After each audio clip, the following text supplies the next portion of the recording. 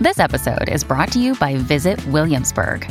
In Williamsburg, Virginia, there's never too much of a good thing. Whether you're a foodie, a golfer, a history buff, a shopaholic, an outdoor enthusiast, or a thrill seeker, you'll find what you came for here and more. So ask yourself, what is it you want? Discover Williamsburg and plan your trip at visitwilliamsburg.com. Welcome. You're listening to the Malcontent News Russia-Ukraine War podcast, the show that cuts through the fog of war and updates you about the ongoing conflict in Ukraine. With your host, Linnea Hubbard. Don't forget to like, comment, and subscribe on Apple Podcasts, Spotify, and Google Podcasts. I'm Linnea Hubbard, and on December 17th, David had the absolute pleasure of chatting with Toomas Hendrik Ilves, the former president of Estonia. The interview is split into two parts, and the second part will be published tomorrow. As for part one... We're with Toomas Hendrik Ilves, former president of Estonia. Toomas, thank you so much for joining us today. Well, it's good to be here, or at least to be talking to you. I don't know, we're not there. Yes, you were 10 time zones away from us. Again, I deeply appreciate your time. Estonia's gone through an amazing transition since the dissolution of the Soviet Union. In 1991, and we were talking about this before we started, a lot of Americans believe that under Gorbachev and with Glasnost, that there was a smooth transition, this very peaceful, easy transition for independence for a lot of the former Soviet bloc nations. But that really wasn't the case. Well, I mean, first of all, there's no one-size-fits-all model. I would say from Moldova and Ukraine eastward, it kind of fell in people's laps, and what you saw in those countries was that the former party first secretaries made a smooth transition to being presidents. And so, I mean, that's a whole different story, but basically long before the collapse of the Soviet Union, I remember reading a comparative political science journal article on how the record for maintaining democracy for presidential republics was a lot worse than parliamentary republics. I mean, you can basically say that all successful countries have been parliamentary republics, or all successful democracies have been parliamentary republics, which until 2016, the sole exception to that rule was the United States, which managed 240 years without any real major problems with democracy, as with a presidential form of governance. But basically, and the problem was that from Moldova on east, they all kind of turned semi-despotic, semi-dictatorial. The problems with the collapse, I mean, of course, there were riots and various things unpleasant things that happened in Uzbekistan, Kazakhstan, Ukraine with Ruch and other countries, that actually the instigators, the really nasty people, were the Estonians, Latvians, and Lithuanians, who had been basically anti-Soviet from day one, or from 1940. And so we were always a problem for the USSR, and they were never very happy with the way things were going. And it is telling that from the moment of independence, or reestablishment of independence, from day one, they adopted an extremely hostile attitude toward us. I mean, that first winter, they simply cut off gas. So when there is this view of this halcyon state of Boris the Great, they were not very nice at all, whereas the other countries besides the Baltic states were basically satrapies. And some of them continued to be, or as Kennan said, with the Soviet Union, now I would say Russia, its neighbors can either be vassals or enemies, but nothing else. And in fact, they were vassals, or are still in many cases vassals. And I would include Finland in there as well during the Kekkonen period. So, yes, it was not smooth, hardly for us. And in fact, the big problem was that the view of the Soviet Union / Russia, that now that there is no more communism, we have reached the end of history, which was not the case. By the end of history, not to make light of Fukuyama, but rather his point was that, there was no new end state. It's kind of this neo-Hegelian view of his. Whereas what others have finally discovered, maybe not everyone, but most people have discovered that, in fact, the problem was not just communism. In fact, it is very much this Derzhava, Great Russia, chauvinist attitude towards anyone who isn't Russian. You could see bits of it in the same kind of attitude adopted by Milosevic in the early 90s. The communists made a smooth transition to a nasty form of nationalism. And I remember even in 1993, I told Paul Goebel, who's one of the premier researchers on the non-Russian republics, as it were, I said that if we ever see the Milosevicization of Russia, it will be far more brutal than anything we saw on the part of the Serbs. One of the places where I would have liked to have been wrong, but unfortunately I was not wrong. It's interesting you say that because Igor Gherkin Strelkov on his Telegram channel 2 days ago compared Vladimir Putin to Milosevic. And he oozes snark in everything that he writes, but he was very transparent in that comparison. The basis of Milosevic was the 1354 defeat of the Serbs in Kosovo Polje, or the field of Kosovo. And that's a problem to this very day. These days, like yesterday, they're still hung up on 1354, whatever the hell the date was, 1353, 1354. And this appeal to greatness based on sort of the past, I would say, again, you get this general rule of countries that keep talking about their past as ennobling and as the reason for their greatness. Look at Mussolini, right? He even adopted the symbols of the Roman Empire. And we see, Russia's appeal to its glorious past, a glorious non-existent past.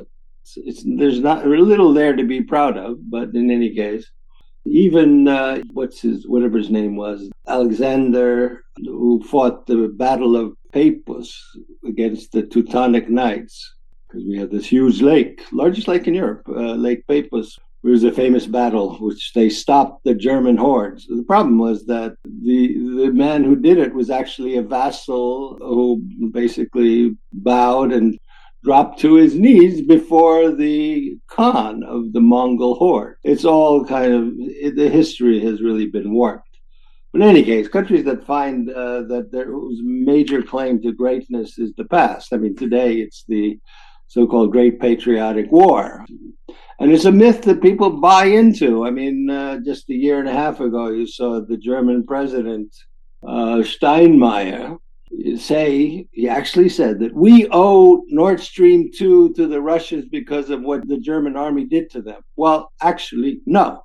The number of people, the proportion of people, and even in the case of Ukraine, the absolute number of people killed by the German army vastly exceeded the number of Russians killed. So, the top three victims were Poland, Belarus, and Ukraine. And actually, the Russians were not the primary victims. Yet then just this myth of the Great Patriotic War used to justify a crass mercantile deal really made me throw my bottle of Coke against the wall when I read it. When Estonia gained its independence from the Soviet Union had essentially destroyed Estonia during the time that it was ruling the country. Well, in fact, we have pretty good numbers on that, in that the Cambridge University Economic History of Europe has a chart in which they show in 1938, which was the last full year before World War II, in which anything was measurable or comparable. In fact, it was measurable but not comparable. Estonia had a slightly higher GDP per capita than Finland. 1992, which was the first full year after the collapse of the Soviet Union, that was again measurable, the GDP per capita of Finland was basically $24,000 nominal. The GDP per capita of Estonia in 1992 was $2,800 nominal.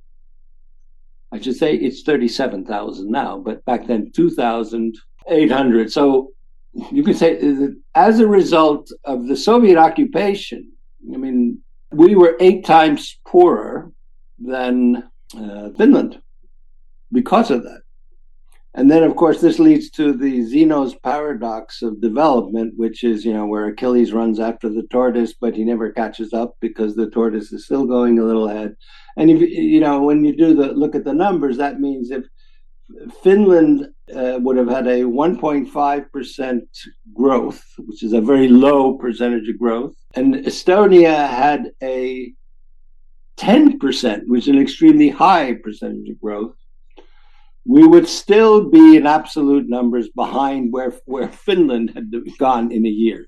So this is the problem of development, which I can talk about later on. But anyway, so we were poor. The infrastructure was rickety, bad. The roads were horrible. The communication infrastructure hadn't really been improved much since 1938 from the pre-war period. One of the reasons why Estonia, there are several reasons why Estonia has been a success. The first one actually comes from a letter from Stalin to Lenin in about 1921. There was a big debate. Can the Soviet Union extend beyond the borders of the Russian Empire? There's a big controversy. Lenin said, yes, the whole world is going to look like SWP paint, recovered in red. And Stalin wrote this letter, which was suppressed from the collected correspondence for like 70 years.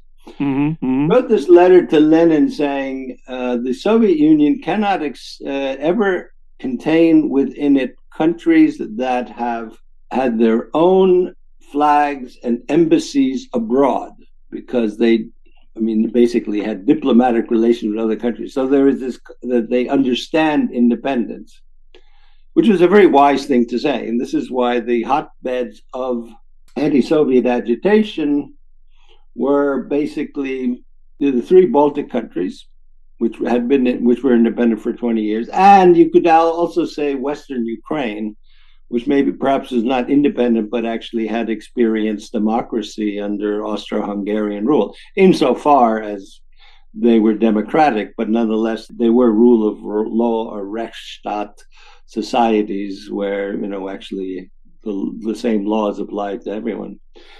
So that was one thing. The other reason why Estonia launched ahead was that, even beforehand, was that we planned on this. And while lots of people thought all these people planning were crazy, but in fact, we did have a lot of, the late 80s, early 90s, kind of leading intellectuals, professors were discussing what Estonia would look like when it became independent. Now, as I said, lots of people thought this was all pie in the sky and you people are crazy. The Soviet Union will never go away. But they did this. And so, astoundingly, within 3 weeks of declaring independence on August 20th, 1991, the Constitutional Convention convened. It was 3 weeks of independence. They're always saying, okay, we need a new constitution. What kind of there's this, the big battles between presidential and parliamentary systems and elections and all of that. You have first past the post or multiple mandate electoral districts. All of those things were the subject of heated battles immediately after declaring independence, whereas other countries just like, we'll get there. So the planning part distinguished us. And then the other thing that helped was that we had some really smart people, first as civil servants, but then in the first democratic elections in 1992, came into power. And they ran the government, and they launched I call it a kamikaze reform path that they basically said, we know we're going to lose after this, so let's push as many reformist laws through as possible as soon as, and do it now, because that will lay the groundwork, which they did. So, all kinds of things having to do with sale of land and privatization. All these reforms were pushed through in basically a period of 2 years, and then the economy just took off. So there's a lot of planning ahead. How did Estonia root out the corruption which plagued so many other countries in the post-Soviet era? Okay, well, again, there's a bigger picture which plays a significant part, and that is Finland. Basically, Finnish and Estonian are like Dutch and German, or dare I say it, Russian and Ukrainian. They're peace, pace, that they are sufficiently similar that spending, say, 2 or 3 weeks in the other's environment, you more or less can figure out what's going on, which led, one of the most important effects was that, like all sort of coastal countries, most coastal countries, especially small ones, they do not dub television programs or movies.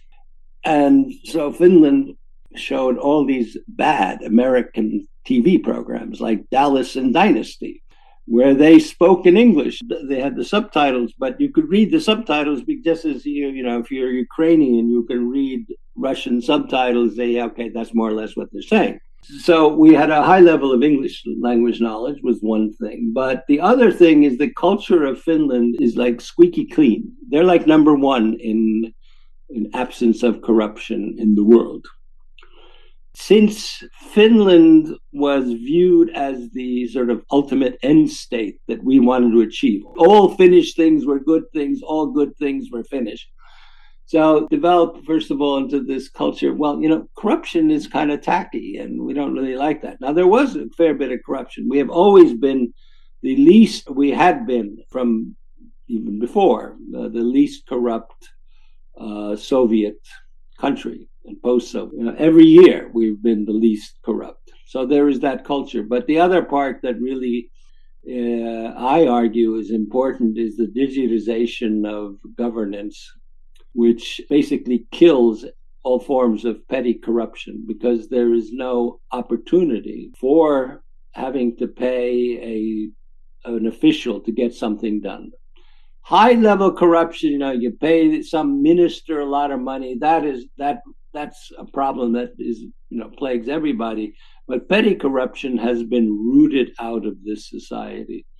Basically, we took usual kinds of things you do are non-discretionary decisions that should not be discretionary. You shouldn't have to pay a doctor to get an appointment. You shouldn't have to pay a local official to get a permit to build something. And if you digitize that, tick off the boxes, or do you not tick off the boxes? If you tick off the boxes, the computer says, boxes ticked off here, you get this much. This is what happens. That's how the system has worked for almost 20 years. As we add more and more services. So at this time in this country, there are only 2 interactions between the individual and the state that cannot be done digitally. One is getting married. You both have to show up, which is a pretty good idea anyway. And secondly, when you get divorced, where you both have to show up, and that's always not so pleasant. So anyway. Now, you're fully electronic voting in Estonia. Yeah, I just, whenever people say, well, we should do that too, and I say, don't do this at home. because it fits into an ecosystem that is you use the exact same system for everything else. So that gives you what is the most important element of digital voting is trust on the part of the population. The first time we did it was local elections in 2005, and 0.03% of the population participated. The last election we had, which were the European parliamentary elections, I think the results were a little inflated because of the demographic that votes, which is more sort of progressive, I'd say. But 47% of votes cast were done digitally. Usually it's around 30 to 35 in regular elections. But, when you're voting for European Parliament elections is already like more tilted towards younger people who are more sort of interested, and they have more digital skills and maybe more of an interest in Parliament European elections. But anyway, yes, we do. But I don't stress that too often. We do this because a couple of times a year I get called up by some journalist from some country and others. Well, you have e-voting. Can we do it too? I go, no, you can't do it unless you do everything. Because all our bank transactions, all are done in the system. So you end up trusting the system, where if it's a standalone thing, as you had in the United States, I mean, you can exploit the whole trust issue as it has been, obviously, in the last two elections. One of Vladimir Putin's long list of excuses for his wide-scale invasion of Ukraine on February 24 was, we don't want NATO up against our border. Yet Estonia and your neighbors are all parts of NATO and smack dab on the Russian border.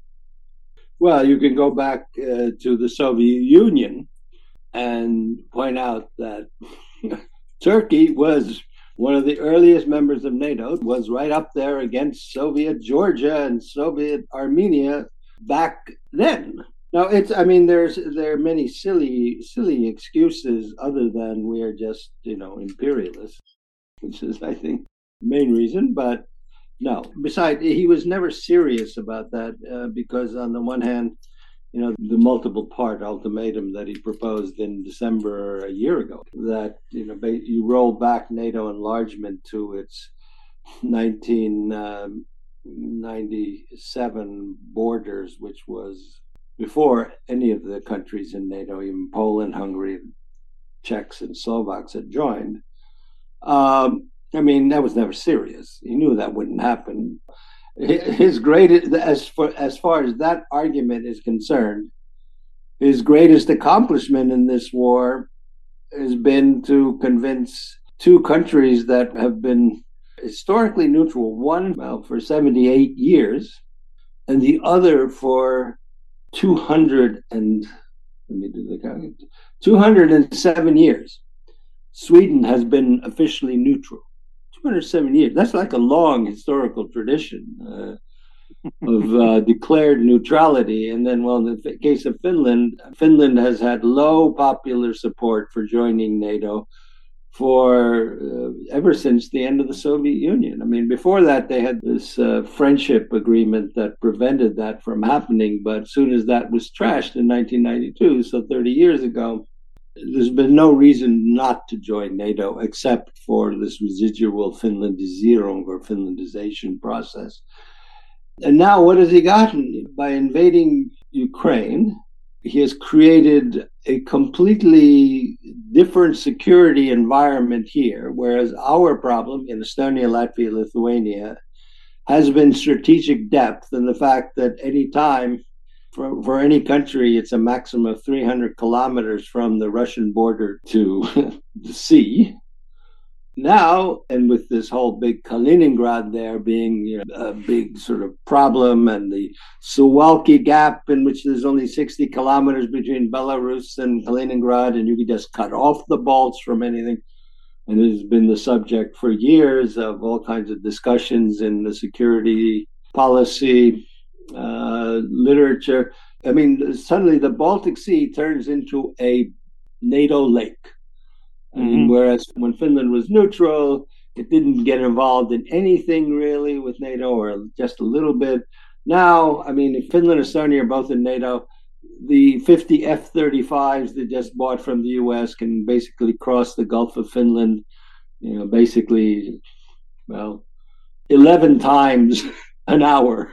I mean, basically, just fly back and forth, right? And cut off the Gulf of Finland, and thereby cut off Leningrad or St. Petersburg. I mean, it's just such an own goal.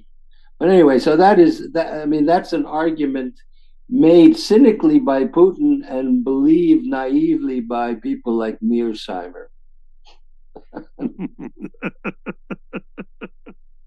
Did Putin expose himself as a paper tiger in all of this? The reason I ask that question is growing up Gen X, we grew up in this environment of mutually assured destruction. We don't want to ever have war against Soviet Union. It'll be the end of the world as we know it. Gen X, which are just celluloid garbage like Red Dawn. And I'm a boomer. I grew up with a lot more of that. Yeah. I mean, you were hiding under the school desk. You needed your school desk. I did that when I was in first grade. So, yeah, I mean, no, I know. I mean, the reality is that they do have 3,000 plus nuclear weapons and missiles. The danger remains, but as MAD, postulated, like no one really wants everyone to die. So that isn't going away. And then this kind of saber rattling that he's been engaged in for years, actually. But, has a certain receptive audience in parts of Europe, especially Germany. I mean, we saw this with the SS-20 discussions in the 70s and 80s, right? I mean, it's in there. And the same people who were protesting against U.S. purgings in Europe, which was actually to counter the stationing of SS-20s. They're protesting now. Well, whatever they're doing, I don't know. They're protesting for peace today as well, basically for their own comfort and at the expense of the genocidal behavior of Russia towards Ukraine. Because basically, deep down inside, I would say that they don't consider Ukrainians really as important as people as they do not only themselves, but the Russians. Isn't that at their own peril? If we were in a different timeline, if Zelensky, when he was told by the United States, hey, we'll go ahead and distract you, you can set up a shadow government somewhere else, he said, yes, I need a plane ride, instead of saying, I need ammunition, not a ride. I know I personally believe in that timeline, Ukraine collapses without its leader. And we're having a very different discussion today. Isn't this naive on the part of some people in Western Europe? Putin has made it very clear for over a decade, this goes beyond Ukraine. He wants to restore the boundaries of Imperial Russia, which extends into modern-day Germany. I mean, if your primary motivator is mercantile economic policy, the cheap energy upon which the basically superior German industry relies. I mean, they produce better goods for cheaper. Is really what it comes down to. I mean, other countries produce crappier goods for more. And that's why Germany is such a export giant. Now, if you take away the cheap energy, well, you lose a lot of your competitive advantage. And so that is more important than I call them the Zwischenländer, the countries in between. I mean, which is how all of us have been treated for much, much longer than the end of the Soviet Union. And the absence of morality. Okay, you can see this picture of Willy Brandt falling to his knees in Poland, which is kind of the summary of the German guilt. Well, it's kind of a Potemkin guilt. I mean, if we saw the head of the FDP, the finance minister, basically laughing at the Ukrainian ambassador saying, "Oh, you're going to be gone in 3 days anyway." Well, I mean, that's pretty disgusting, I would say. Yes. But on the other hand, if you know the history of German relations with Russia and or with the Zwischenländer, then it's pretty much true to form. I would highly recommend everyone to read and since people don't know German too often anymore, then the English language version of an article in Der Spiegel from May 18th of this year on Helmut Kohl's memos. Which basically, I mean, Kohl is like, first of all, the Balts shouldn't be independent. I got that firsthand when I was yelled at by a member of the Bundesnachrichtendienst, or the Foreign Intelligence, already in 1990, yelling at me to stop this ridiculous thing you're doing with Estonia. You Estonians are doing, wanting independence. And when you read there, the Kohl didn't want even us to be independent, and never to join the European Union, never to join NATO. That was like his position all the time. And that's been a matter of German policy. I mean, you can say, well, we don't recognize the occupation of the Baltic countries.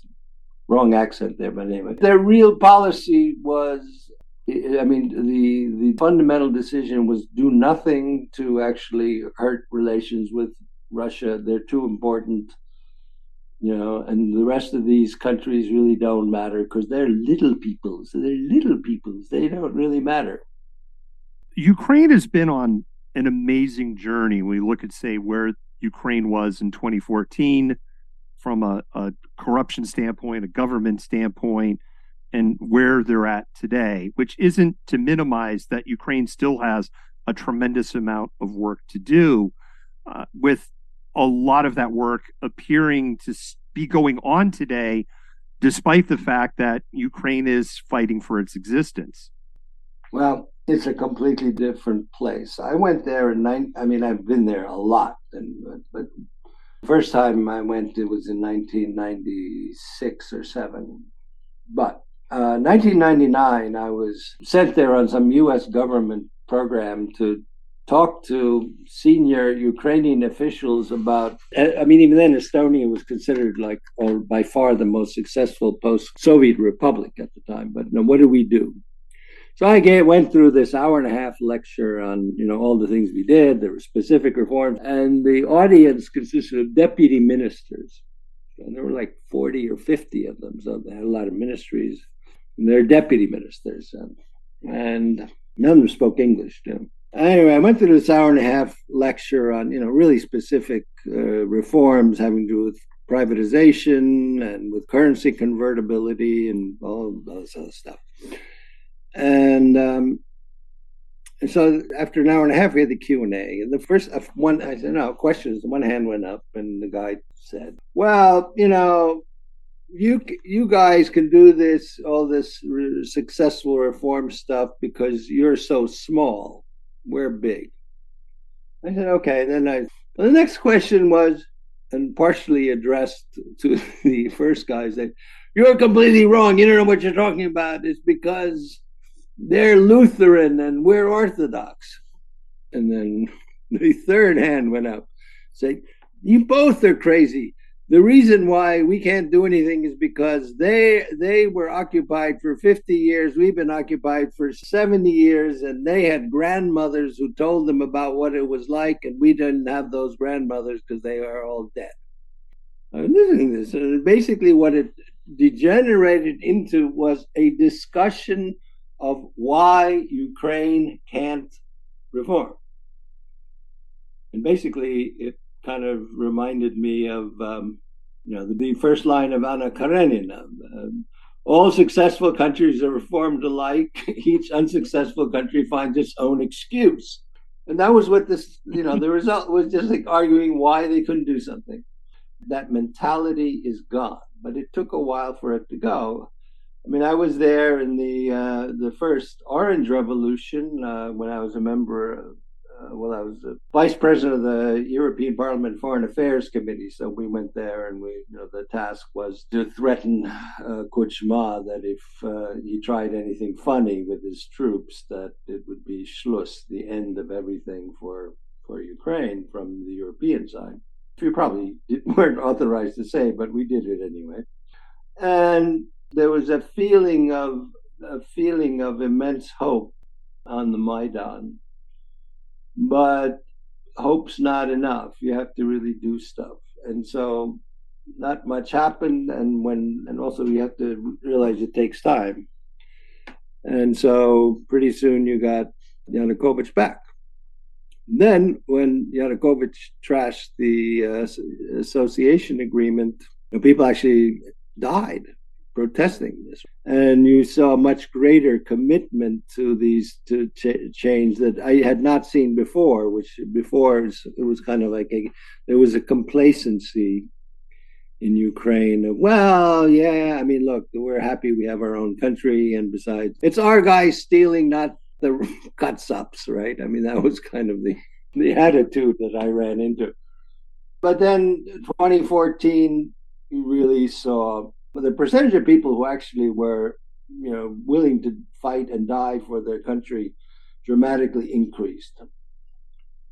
And when the full invasion came, I mean, you saw basically Ukraine become, in these months, a true nation committed to its future, which is an amazing thing to see. And why I have such great hopes for Ukraine once this is over is that those Medvedchuks and Kolomoiskys and those people will not be tolerated. When you have had several 100,000 people fighting for their country, you have had, some huge amount of people killed, and all of the other things that have happened, I would say that no one will tolerate the kind of corruption that plagued Ukraine in the past. And I think there will be a rather almost Taliban-like demand for what the Italians call monopoli, clean hands, backed up by people who have suffered immensely and sacrificed for their own country. And so I would say, one direction I can see Ukraine very much following is the post-Winter War Finland or the post-independence Israel, where, they've had their problems later on, but basically there was no way that Finns after the Winter War or Israelis after becoming independent and then being constantly attacked by their neighbors, it just creates a spirit among people. So I'm actually I wouldn't say I'm optimistic. I am completely convinced that Ukraine will become the great transformation story of the post-Soviet era. And so I'm looking forward to that. I hope I live long enough to see it,